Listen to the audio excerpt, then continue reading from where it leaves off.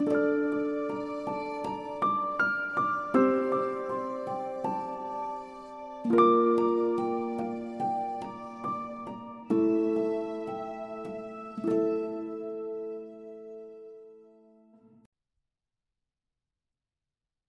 Wonderful Wizard of Oz.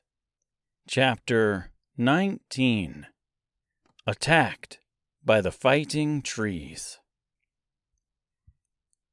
The next morning, Dorothy kissed the pretty green girl goodbye, and they all shook hands with the soldier with the green whiskers, who had walked with them as far as the gate.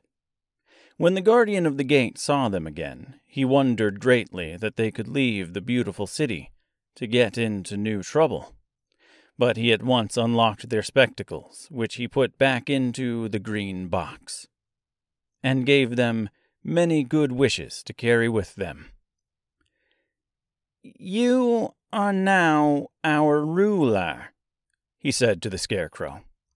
"So you must come back to rule us as soon as possible." "I certainly shall, if I am able," the Scarecrow replied. "But I must help Dorothy get home first." As Dorothy bade the good-natured guardian a last farewell, she said, "I have been very kindly treated in your lovely city, and everyone has been good to me.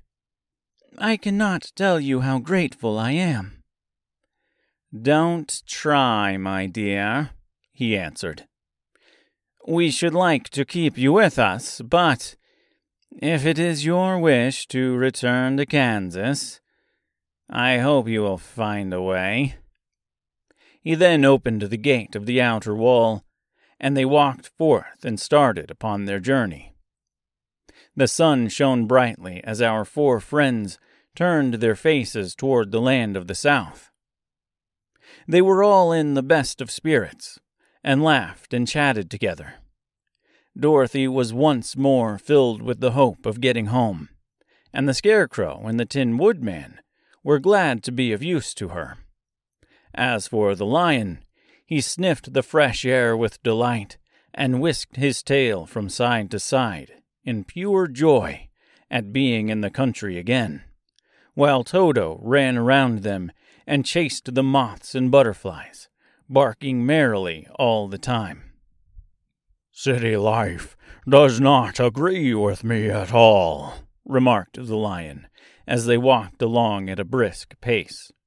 "I have lost much flesh since I lived there, and now I am anxious for a chance to show the other beasts how courageous I have grown."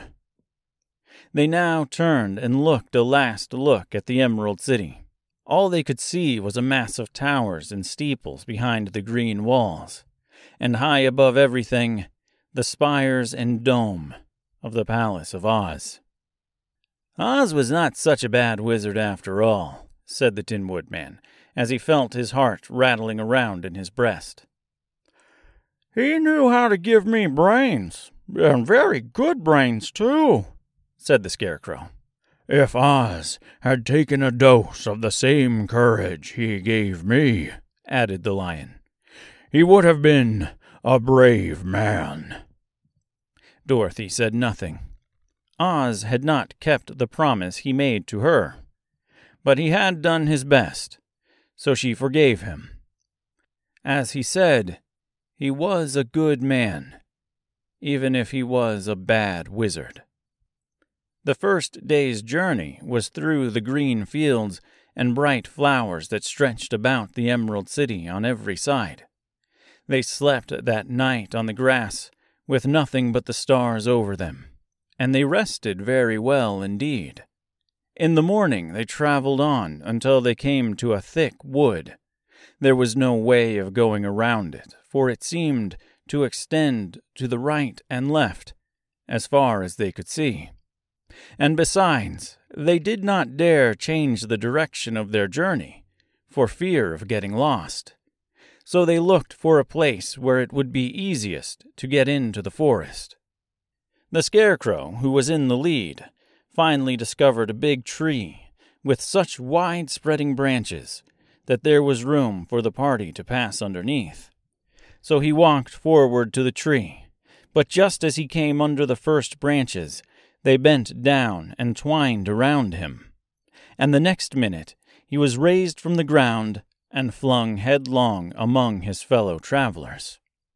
This did not hurt the Scarecrow, but it surprised him, and he looked rather dizzy when Dorothy picked him up. "Here is another space between the trees," called the Lion.